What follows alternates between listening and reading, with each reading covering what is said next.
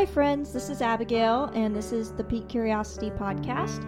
Today I have Kevin Storm from the new metal band Fleetburner and their self-titled album that just came out. I have a few thoughts before we get started. Number one, this album needs to be listened to in one sitting from beginning to end. You will do it a major disservice to divorce one song from the next. Number two, Kevin is a joy to talk to. He's extremely jovial and lighthearted, even though this album is all about anger and heartache. Number three, this is the most dynamic metal album I've ever heard. As you can tell from this intro music, it is not the stereotypical track one intro you might expect. Also, we spent a lot of time talking about the singer Ken, and you can listen to his interview that I did a few weeks ago on episode number 10. Make sure to follow the links in the description to download or purchase the album. Thank you for listening, and thank you, Kevin, for doing this interview with me.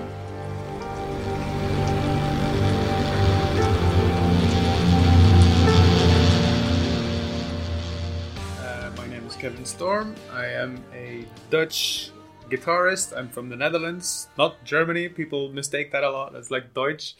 But the reason I guess that we're doing this podcast is because we're talking about the new album that I just did, which is called Fleetburner. And that you talked to our singer already before, Ken. And apart from, maybe that's also fun to mention, apart from being a guitarist, I am also a workshop teacher. So I'm like freelance teacher going to hundreds of schools doing all kinds of nerdy workshops. So things with artificial intelligence and robots and creating games and stuff like that. And I always say I just have the best job on the planet. I only do stuff that I like. That sounds really fun. It is. Man. So for just a couple intros, I have, what's your favorite animal? My favorite animal is a red panda, no doubt. I don't even have to think about it. Can I pick two? One of my dreams is to cuddle a wombat. Okay, sure. My next one. What's your favorite article of clothing? Article of clothing. Pants. I mean, okay. I can do without a sock or a shirt, but no pants is no fun. Fair enough. So, were you born in the Netherlands? No, I was born in Belgium, actually. Okay. It's not that far from here. But I moved to the Netherlands when I was 8.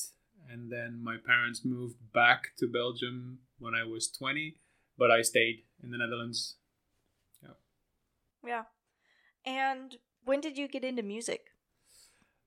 Very early. I liked music, of course, already. And I had this nephew who was a lot older than me. And he was like this guitar god in my eyes. He had this really big, heavy metal guitar. It was like this huge thing, pointy and red and everything. And I always admired him for playing that. And I got my own first guitar when I was 14, but I didn't count that one because it was an acoustic. And then the year after I got an electric, and that's when it really started mattering. Yeah. Now, did you just say that your nephew was way older than you? Yeah. Okay. How does that work? Because it was my aunt's son, and it was from another family. Oh, it's not nephew. I think the word is cousin. Yeah, that makes more sense. All right, yeah. I mean, I'm Dutch. Forgive me. I think I meant cousin. Okay, so English is definitely not your first language then. That's pretty cool. Yep. So is Storm your last name? It seems way too cool. You owe me $1. I get this question so many times. People ask me, like, why do you have this stupid stage name? And it's not a stage name. It's my real name. Yes. That's awesome. Were you instantly into metal, or how did your music evolve over the years? Yeah, I listen to a lot of music, but maybe not everybody agrees. But as far as I'm concerned with guitar, there's like if you really want to like dive in and do the super technical stuff, it's either classical guitar or flamenco or something like that, or you go towards metal, because that's where all the guitar magic happens, you know. And I listen to a lot of music. I listen to Kate Bush and you know, stuff like Nick Cave or anything basically. I like all kinds of music, but to play, it's always been metal. Okay. And you didn't have any formal training, or did you just over time learn how to play this good? Yeah, I never had any classes. Wow. I just, you know, you start with tapes and rewinding and trying to learn how to play stuff. Then later YouTube and all that kind of stuff came along. So if you want to learn a technique or a certain song, you can look it up. But I never really played other people's music until a lot later. So I basically just kind of taught myself and with friends and who played as well, and you know, just hang out and hey, how do you play that? And yeah, that's how I learned. Do you have a really good ear? Yes, that's the one thing that you need if you really want to learn or teach yourself. Then you have to be able to hear the difference, you know, in between this note and that one. And that's also what's been helping me a lot, because I'm a session guitarist, which means that like bands, they call me last minute and they say, hey, can you replace our guitarist, or his mom is sick, and you know, that kind of stuff. And a lot of the times it's last minute and they don't have their music on sheet paper or anything, so you just kind of like have to listen to the song and learn it by ear. And I'm lucky to have the ability to hear that. That is awesome. It is, yeah. Random music question, just for fun. What's your favorite key? Wow. Like I said, I taught myself, so I'm like super bad at musical notation, and I play the entire Fleetburner album on a C-tuned guitar, so I would have to say C. Okay. Yeah, it flows together really well. I figured they were all in the same key. I have a terrible ear. Okay. I have played music. I took piano lessons for 15 years. Okay, wow. And I can play instruments, but my ear just is terrible. Yeah, well, it's you know, but a lot of practice, and there's so many different kinds of musicians, you know. There's people who can like read anything from paper and just amaze you, and then you ask them, okay, now play something that you made up, and they are terrible. Yes, that would be much more the kind of musician that I am. Okay. I guess we won't write a song together now, will we? No, I would not count on it. So just tell me a little bit about some of the other bands that you've been a part of. Did you have a place in the songwriting, or were you just the guitar player? Have you ever done singing? I had, since I was 18, I've been in all kinds of bands. And most of those bands, I was like a permanent member. You know, so you join a band and you're in the band and you're doing everything together. And for most of those bands, I was usually the one who ended up writing the music, writing the lyrics, and doing the artwork. And, you know, I'm like super driven and I want to go faster, more.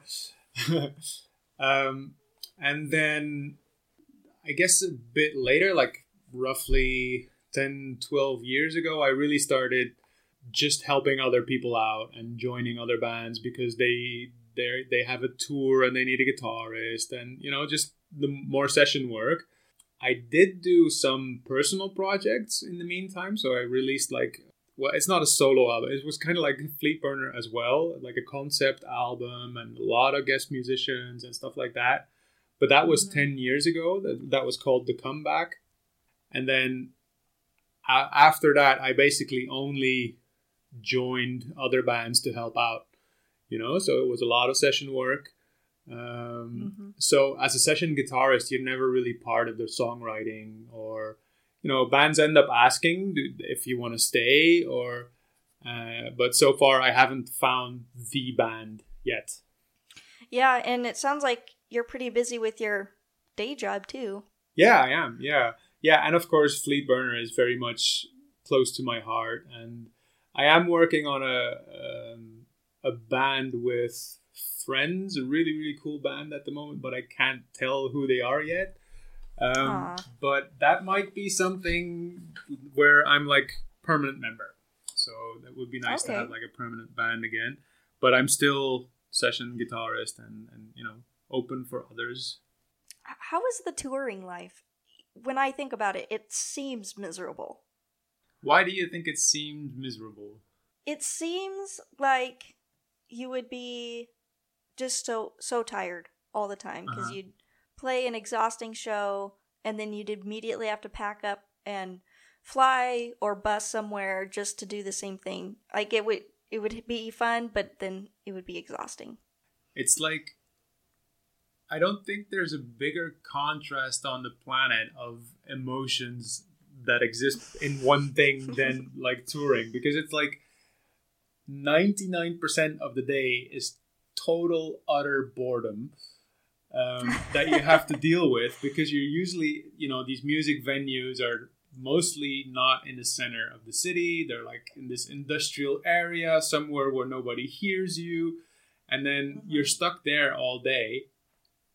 And then at the end of the day, of course, it's a lot of hard work, and especially for the road crew who has to build the stage and the lights and everything, they're working all day. But as a band, usually you're just waiting for the show. And then the show is this huge climax and the best feeling on the planet, and you feel gigantic, and then the show's over and it's back to boredom, Interesting. Yeah. But so it's not quite as exhausting as it looks. Well, it differs. It might sound strange, but when you play at a certain level, normally when you're like a small band and you're on the road with your own van and you're playing shows, you have to pack up your gear, you have to load the van, you have to drive the van. And I've been lucky enough to play with a lot bigger bands where the tour manager will actually forbid you to carry the cases, and because you're the musician and the show depends on your hands. And it's like, if you drop something on your foot or you break a finger or anything, the show won't go on, and all these other people who are there can't work that day. So it's, you get at that certain level where people go, you don't do the loadout, you don't do the carrying. And it's strange, but yeah, I've been scolded a few times for wanting to help, yeah. So those are kind of my starting questions, I guess. And now we can talk about Fleet Burner. Okay. So my first question is just, well, number one, Fleet Burner is a great band name. How did you come up with it? Well, it's just from the saying, from burning ships behind you. It's like it's a saying that you have, and I've had it a lot of times in my life, being surrounded by people who are negative, and you think somebody is a friend and they turn out not to be, so you decide at some point, like, okay, I have to leave. I don't want to share my life with this person anymore. And that's like the moment where you burn your ships behind you. And I've done that so many times that in my mind it was like, man, it was like an entire fleet by now. So that's how Fleet Burner came to life. I don't know that I'd ever really heard that saying before. No, it's Maybe. To burn ships behind you, you mean? Yeah. Ah, okay. Maybe it's that's Dutch. not near as much of an American saying. Yeah, maybe it's Dutch. So, Ken said that you wrote this album in 3 months. 2, actually. Yeah. 2. Yeah. That's amazing. Did it just flow off your pen? I was really angry at the time, and that helps. It's I was in a band that I don't want to mention the name of right now, and there was so much negativity going on, and so much misunderstandings and things that just turned out not to be what I had hoped them to be. And I made a decision like, okay, from now on, I'm going to do the right thing and make music for the right reason, and do it for getting things out of your system, making other people happy, sharing your experience in life, and maybe somebody else can, benefit from that. And that should be the reason people make music, in my eyes. And I wrote that album with like that drive of, this is what I want to do, you know, and it went really, really fast, you know. And yeah, anger is a good fuel if you learn how to steer it. You know, there's a lot of people who use anger, and they will, you know, like turn to others or hurt other people or be angry at people. And I don't do that. I just put everything I have that's negative, I throw it into music or in drawings or something, and then it's just gone, you know. You're not hurting anyone, and it's just, yeah, it's a good way of dealing with your emotions, I think. Now, you've mentioned drawing a few times. So are you into drawing and painting, or what kind of visual art do you do? A lot. It's like I do 3D stuff very basically, but at a very basic level, I mean. I do watercolor, ink, that kind of stuff. I've been drawing for years. I've made a lot of comics, released a few books also, like comic books. So, oh, really? Yeah. Do you want to name a couple? One that you can probably find over there in the States as well is called Serial Artist. And it's about this painter it's a very macabre story, who hides images of missing persons in his paintings. And there comes a point where certain people start to think, wait a minute, maybe this painter is a killer. And the more that people start to think that, the more famous he gets, and the more his paintings, the more he earns with his paintings. So to him, it's very important that people think he's a killer.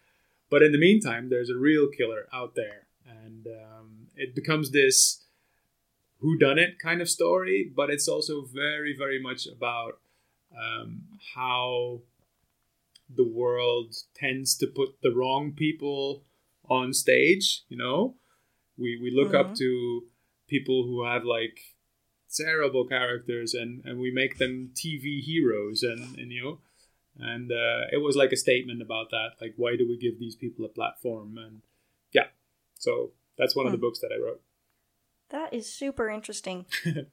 Let's talk about the album itself a little bit. I listened to it yesterday. Well, I'd listened to it a few times, but yesterday I really tried to listen and take some notes. Okay. So my notes are... So wait. Did you have the interview with Ken before you heard the album? I did. Oh, that's like an interview no-go. Well, I listened to the singles. Okay. Then it's okay. I just had... Yeah. The album wasn't out at that point, obviously. That's true. All right. And Ken didn't give it to you? He didn't. What? Okay, I'm going to have to talk to Ken after this. Yeah, you should. Okay, so can you walk me through the storyline one more time, just in case somebody's here for the first time? Yeah, of course. Fleetburner is 11 songs, and it starts out with a little boy who grows up in this village, and he sees everywhere around him, sees people hurting each other, and war, and pain, and divorce, and all these negative traits that people have. And he runs away from it, goes to the beach, and wants to walk towards the ocean, but he's too young. The ocean won't let him in, and if he goes any further, he'd drown. So he decides to build a ship, which is, in my mind, a metaphor for growing up and learning to deal with emotions, which is the ocean. And he builds a ship, and he actually manages to get away from all the negativity. Other people see this, and they start to follow. So they see his example. They want what he has. Like, hey, this guy is so happy. He's doing so well. I want that too.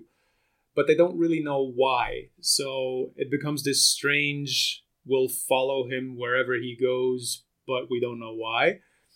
And as these people start to follow him, there grows a fleet of followers, but they're all still doing the wrong thing. So every time they would see an island or land, they go there and pillage and try to colonize it and do all these bad things that people do. So the Fleetburner tries to get away from them. After that, a lot happens, And of course, I'm not going to spoil the ending, but it's very much about dealing with your emotions and accepting the fact, which is really, really difficult. And that's where Ken and I really connect, is kind of accepting the fact that the world is not a perfect place, and there will always be evil people, or people who want to hurt other people, or who don't have the best intentions, and how you deal with that in life is a very big question that a lot of people struggle with. So that's the main topic of the album. I really like it. I don't have any words to say because you've just said it all very eloquently, so I'll just kind of leave it at that. I like it. We'll move on. Thank you. But I'm curious to hear from you, because you heard the album, and was that the feeling that you got when you listened to the album, or what does it say to you? Well, so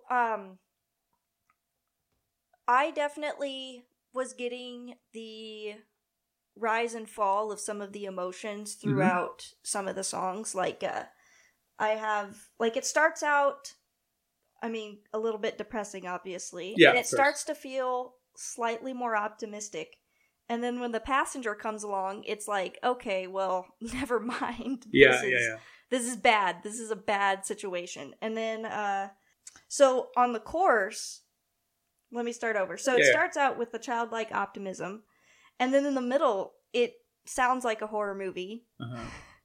And then in the end, it has like a prayer. So there's quite a range just within that one song. Yeah, absolutely. And it just gets more depressing from there. Below the Waves is pretty bad. Yeah. And then it kind of starts to feel slightly more optimistic at the end, but not terribly. It's still been a tough journey. Yeah. It has, yeah. And that's been a lot of conversations between me and Ken, because he also explained to you in your podcast with him that we are completely different people. And Ken is so much more than I am. Ken would be the turn the other cheek person. And, he has this really positive, hopeful message where it's, I know that the world is a bad place. I know people will hurt me, but I have to set the example, and that's more like who Ken is. And my outlook on life is not necessarily more negative. It's not, because I'm a super positive person and I try to do the best I can for all the people around me. But I am very decisive in certain things. Like, I will absolutely, completely burn this ship to the ground if you hurt me in a certain way, and I will never look back. And I will, even if we have 10, 20, 30 years of friendship, it's like, you did this, I'm gone, and I don't think Ken would be that person. So my story, the way I wrote the album, ends a lot worse. And the word fleet burner makes a lot more sense in my version of the story. So Ken and I talked about it, and maybe because you know Ken a bit, Ken also really helped me by showing me that there's a more positive way of seeing things and dealing with things, which is why the album also has this message of hope. And that's Ken. That's, so it's like this balance between him and me, basically. So I'm sorry, that went really dark and deep. Yeah. I don't quite know how to respond to that. Yeah, well, let me just say Ken's a good guy, and I'm happy he was on board. That was the short version. Yeah. So in the original ending, what was the ending? Did he ever get to where he was going? Well, my version, and it's still for a great deal, it's still in the album. My version of the story is that he turns around after all these boats, these ships have fired their anchors on him, and they're just trying to destroy him. Because everybody's angry with him because he's happy and they're not, and why? And they just want to get him out of the picture. He turns around and burns all the ships to the ground, and the ocean helps him. So the entire ocean drops away. All these ships sink to the bottom, but there's no more water. So they're all of them, the fleet and the fleet burner, are standing on the bottom of the ocean, which is land. And they could start anew. They have a chance to say, like, okay, we burned our ships, we're on land, we can create paradise here if we want to. And then in that moment where they're all at that choice, at that choice, a throne appears and they all start running towards it. And that's where the fleet burner and the ocean, they talk together, and the ocean says, this will never change. They will always run for the throne. They will always want to conquer and rule. And you have to cry them a new ocean, drown them all, and carry on. You can't look back. So that's the way my story ends.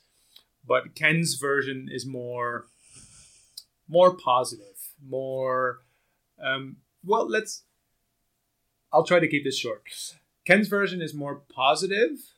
And I think that's also because Ken is not really a metal musician. And I've always seen metal as a music style where you grab your own sentiment and the things that you feel, and something that happened in your life, and you make it like 10 times bigger, and, if somebody hurt you, they didn't hurt you, they maimed you, they destroyed you, it's like metal. It has to be big. And then if you listen to it, then it's like, hey, my life is not that bad. It could be worse. So, yeah, my version was a lot more exaggerated. And Ken is just, yeah, but those people, and you have to be nice. And yeah. Should we talk about some of the other band members for a minute? Yeah, sure. Obviously, your drummer is awesome. And drummers are the main reason why I like rock in general. I just love the drums. So tell me about him a little bit. How did you meet him? Thomas Myklebust is a fantastic drummer, but more than that, he's a fantastic person.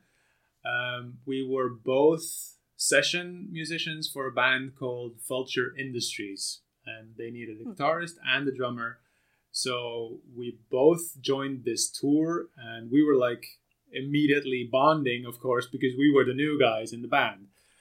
And I had a lot of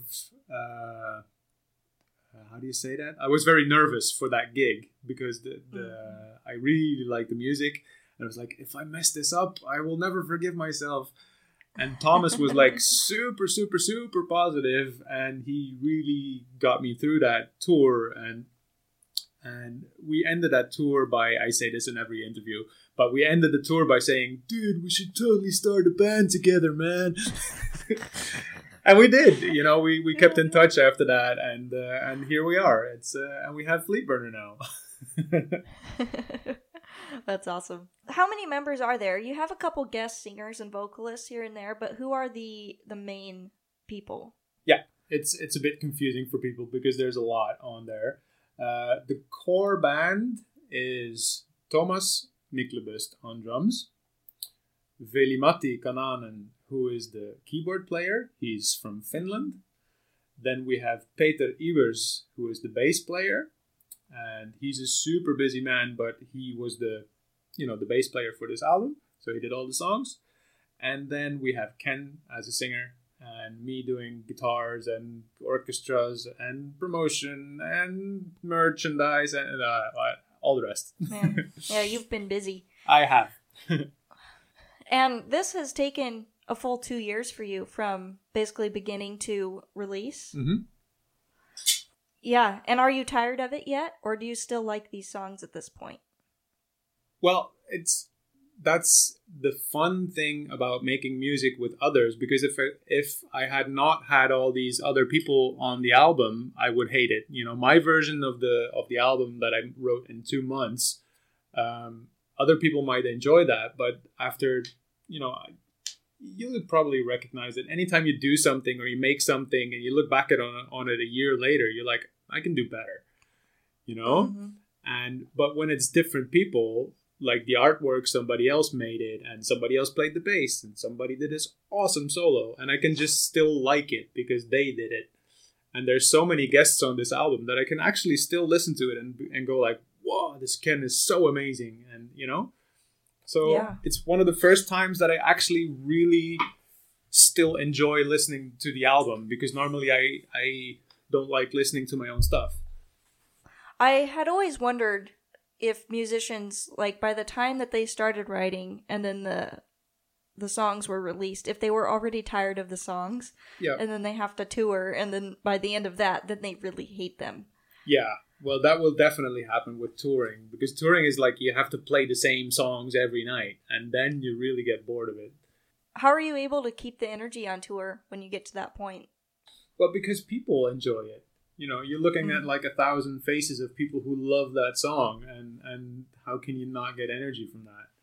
You know, that's why you do it. And then even if you don't like that song, and I've been with a lot of bands, you know they have to play this one hit song that they're completely sick of themselves, but every night you get that energy from people, you know, and it's fun. It's a different dynamic, I guess. When I played piano, towards the end of my high school time, I can't say career, it was not a career. I was playing these really, really difficult songs that required like hours of practice every day just to get through them. And I only would get to perform them once. Yeah. And then at the end, I was like, I never want to hear that song. Yes. Ever again. Yeah, I agree. I know that feeling. So I wanted to make a couple notes about some of these songs. So The Beach, I have forgotten her name, but this is the first appearance of, is it Ignatia? Almost. It's Agnete. That's a hard sound for English speakers to Well, make. next time you have to sneeze, try to combine it with the word. You'll probably manage then. Agnete. Okay, let me give it Ignatia? Yeah. Whew. Anyway, she sounded amazing in the song. I loved her melody. Yeah. She nailed it. Yeah, she's fantastic. How will you navigate the wild currents of your mind?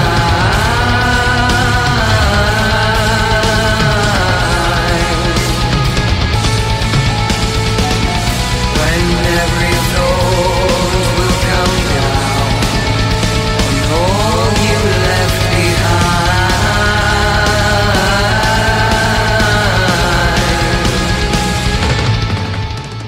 You should check out her band.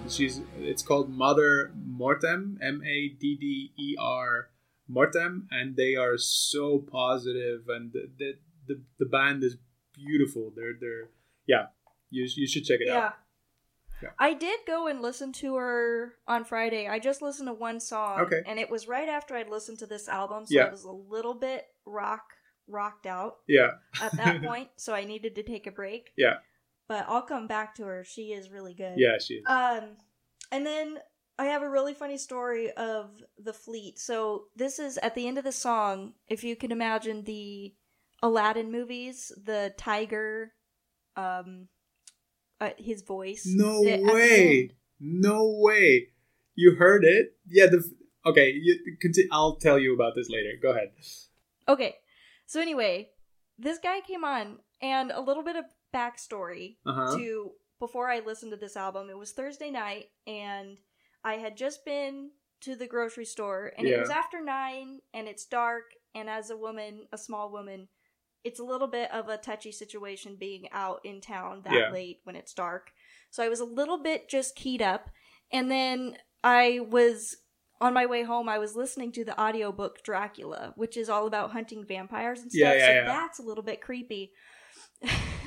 So then when this song came on, I just was like, okay, this is it. This is done. I cannot deal with any more of this horror tonight. So anyway, it sure gave me the creeps, but in the daylight, it is really cool. Now go ahead with what you were going to say. Well, you mentioned Aladdin, and Caleb, who is the singer, who did that voice.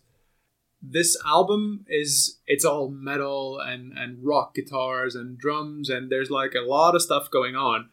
But one of my big things was I don't want to make this metal album. You know, it has to be more rock, more pop than metal. metal and screaming and all that kind of stuff doesn't really fit in here. So Caleb has this really deep grunting voice. He plays in this ton of death metal, doom metal bands, and he's like the deepest voice that I know of.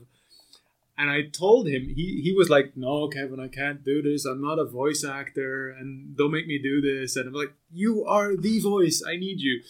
And the way I explained him, I'm not kidding. The way I explained him how to do it was like, you have to do it like the diamond and the diamond and the rough from the Disney movie Aladdin. And I showed him that part of the cave that opens and talks, and I said, that's the sound I want, because it's scary, but it's not like your mom's gonna burn all your CDs scary, you know. And it's it's like it's scary but accessible, you know. And I wanted that tone. And you mentioned Aladdin and it's like, wow, you heard it, because that's exactly what I wanted. That's awesome. Yeah. How close was his voice to what you hear? How many effects had to go into that? Zero. No. Yeah, of course there's reverb that we put on it. You know, he cannot sing his own reverb or delay or whatever. But the tones, everything that you hear is like several layers of his voice, but he spoke all of them. There's no down tuning going on there. That's his voice. No. Yeah, I swear. There is a knowing that begins below the surface, where the sun's glimmer ends, a profound death low. Yeah. That is insane. Yeah, it is. Yeah, he's fantastic. Do you have a favorite? Well, yes, I do.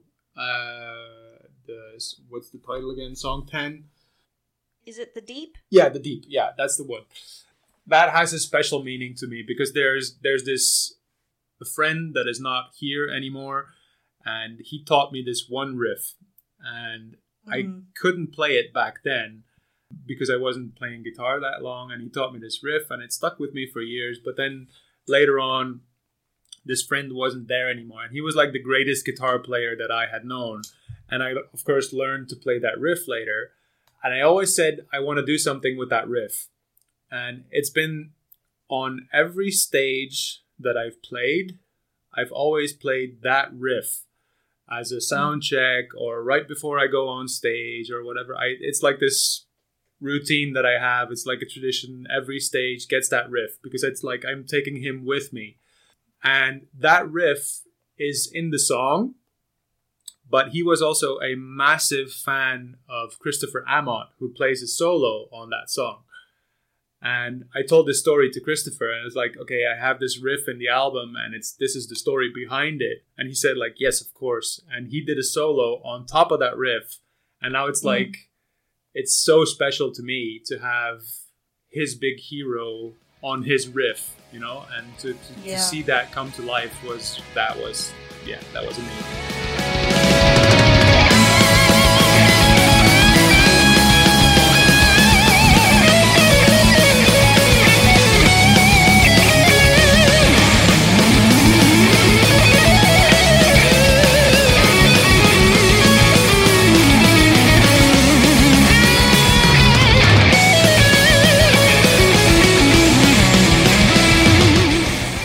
So that would be my favorite song.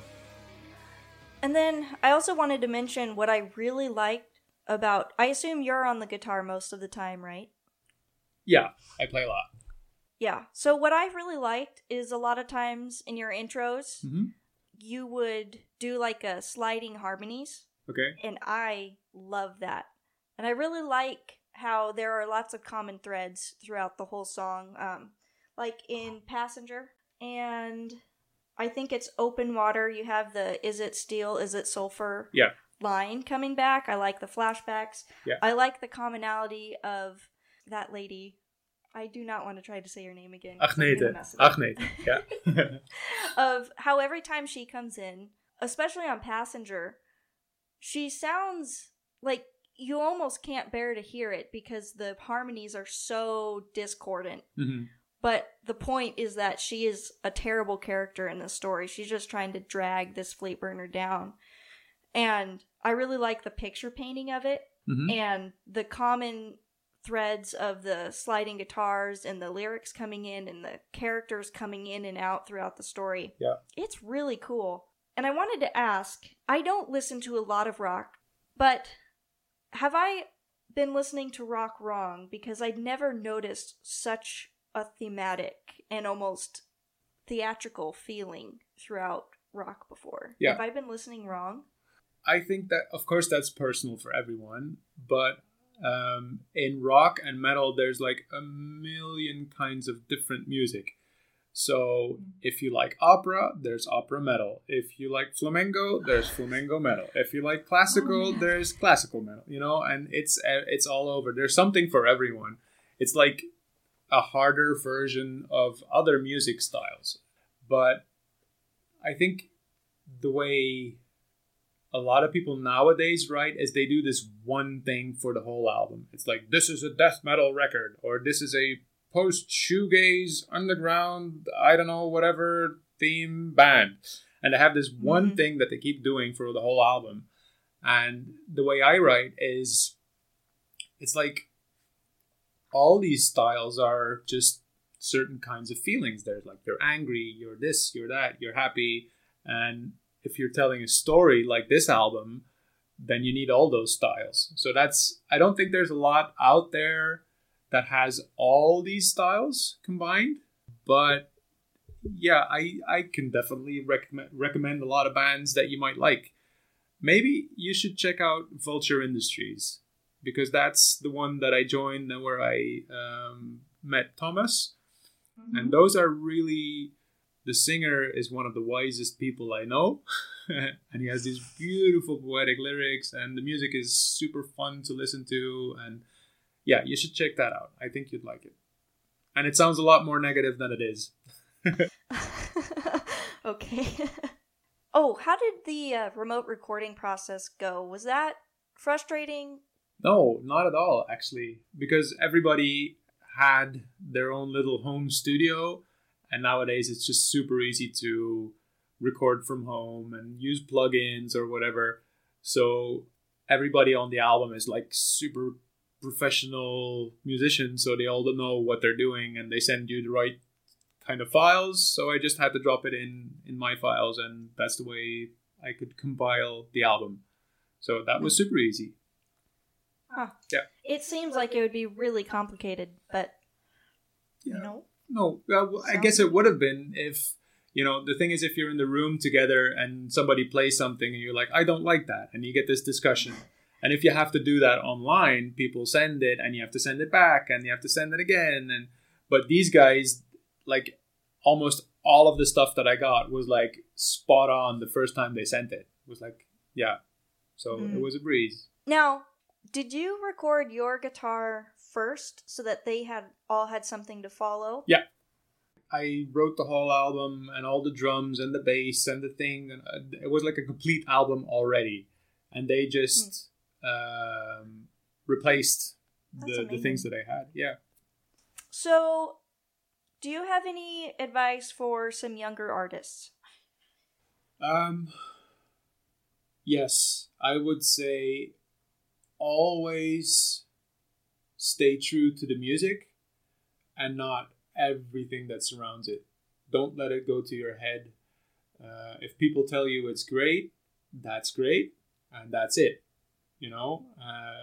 It's very easy to start making music for the wrong reasons. Like, if somebody likes this kind of song, I'll write another one like that. And you shouldn't do that. You should always try to make music for you. And if people don't like it, then it's still music for you. That's the reason you should do it. That's my best advice, I guess. Oh, and don't look at YouTube, because you will always be depressed because there's a million people better than you. Don't compare. One question I have, this is a little bit personal. All right. But this album and how you've described it is it was born out of a lot of pain and hurt.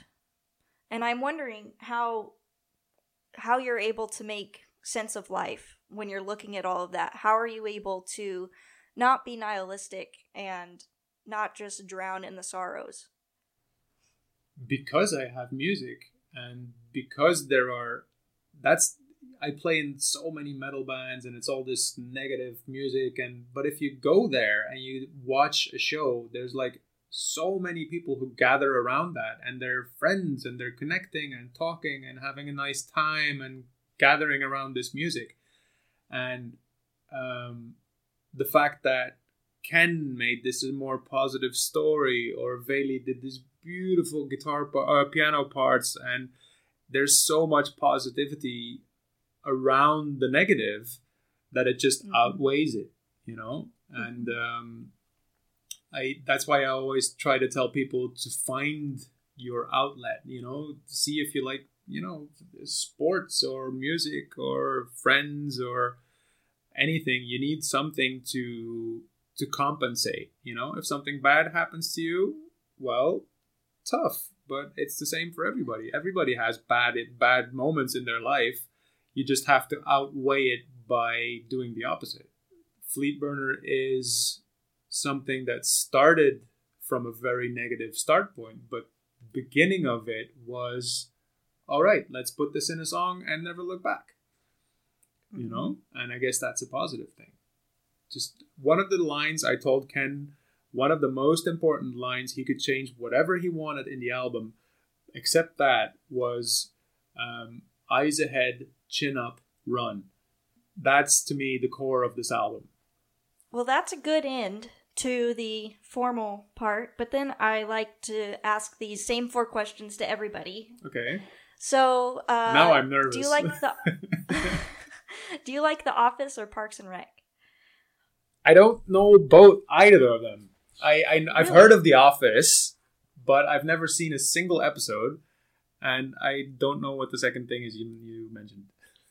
It's Parks and Recreation. It's the same format as The Office, as a mockumentary type. Okay. And but it's set in a Parks and Recreation office in a small town in Indiana. Okay. And it's so stupid, but it's very funny. Well, yeah. Then I'll go with Parks and Recreation because I think it sounds more fun. My next one is Now, my understanding is that you're not a Christian, so I'm excited to hear your thoughts on this one. So, in the Bible, we have like the creation story. We have Noah and the ark.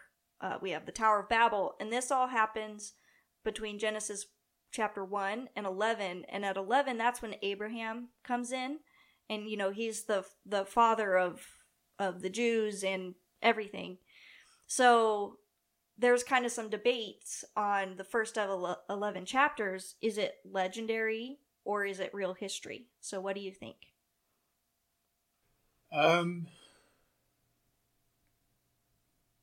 That's a really difficult question because I think a lot of the problems that have arisen around religion start from this question: what's real and what's not? I don't believe this. I don't believe in Jesus. I don't believe in this.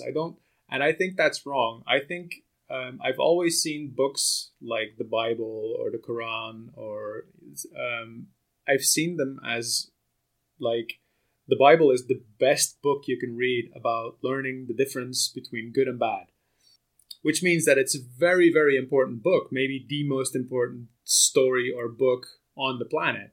And it doesn't matter if it's real or not, because the message is real, the stories are real, the fact that we're still listening to them is real, so it is real. It's there, But yeah, that's how I see it. I mean, I'm not a Christian in the sense that the way Ken is, but I do believe that good is inside every man, and you have to find it. And that mission is, I think, what Christianity strives for, which is why Ken and I could talk so much. We really connect on that level because I really think people should do the right thing. and how difficult that is. And Christianity is something that helps you with that. So how can that be bad? Or how can that not have happened? Or, I mean, the books are there, so I guess it happened. Or it was important enough for people to write it down, so... And important enough to be preserved for so long. Exactly. If things don't matter, nobody cares to copy them and save them. Exactly. But if you start looking at everything around it, like asking the question, is it real or not? That's where you get that's where people start to differ on, they have different opinions and they stray away from, hey, wait a minute, this book was about bringing people together, so let's focus on that. That's true. It's really sad because one of the things that Jesus cared about a lot was unity. And then all of his Christians go around and fight over the words that he said. Like, no, stop that. He wanted the unity, and you're totally missing it. Yeah. It is so unfortunate, and you're totally right about that. Yeah, and I guess I'm probably not the best person to explain this, but there are a lot of humans who are having this discussion and about the book and about what he meant and about I have this different vision and the way I explain it is a lot better than yours, and that's humans. And I know a lot of people who are in the metal scene and also like anti-Christian thoughts that they have, but I think that a lot of the anti-Christian thoughts that people have comes from look at all this discussion, look at all this pain it's caused, look at the Christians going to other countries and stealing all the art back in the day, and still saying it's in the name of Christ, because it's not, but it was humans that did it.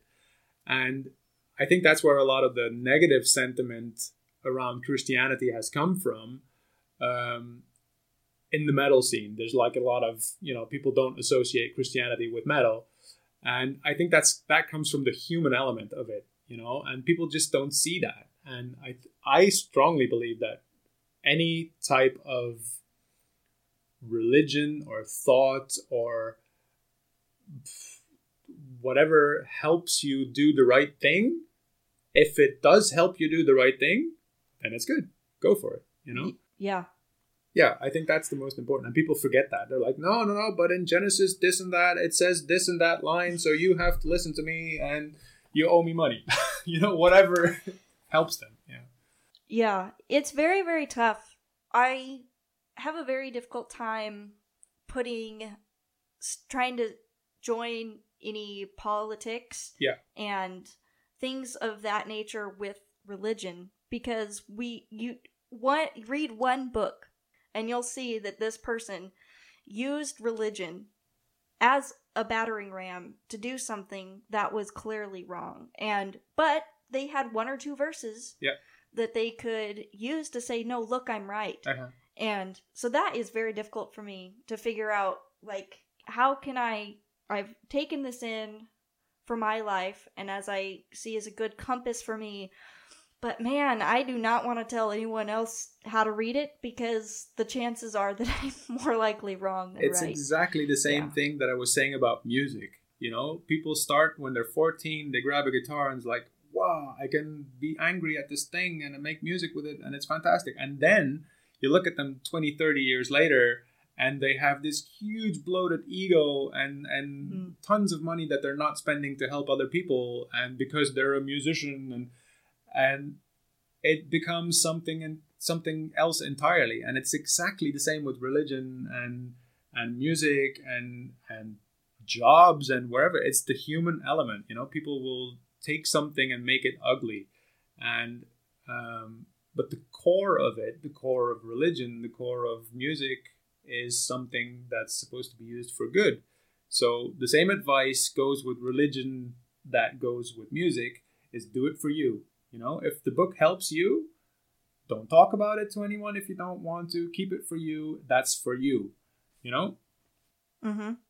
So I can also imagine if there's like a lot of Well, what happened to the Muslims? You know, when you get like these Muslim terrorist attacks, and then all of a sudden every Muslim is a bad person.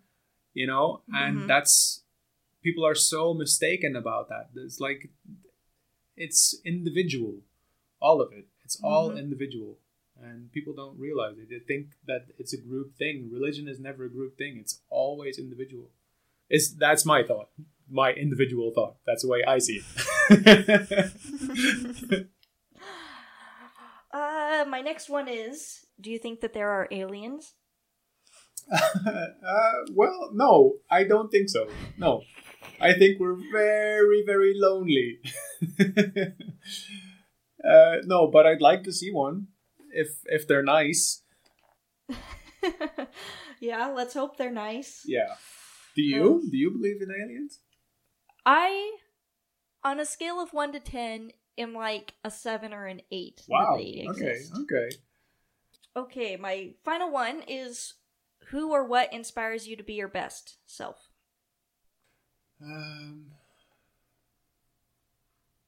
I would say my own mistakes. And you only make mistakes because of other people, you know, because you've done somebody wrong, or you've made a mistake, or you did something that wasn't good, but it's usually my own mistakes. That wraps up my questions. All right. Would you like anyone to follow you on social media? I mean, obviously follow Fleetburner. Anything personal? No, it's all everything I do on social is music and band related, and so yeah, they can go to fleetburner.com or look up Kevin Storm anywhere, and they'll probably find me. Awesome. Well, thank you for doing this with me. Thank you.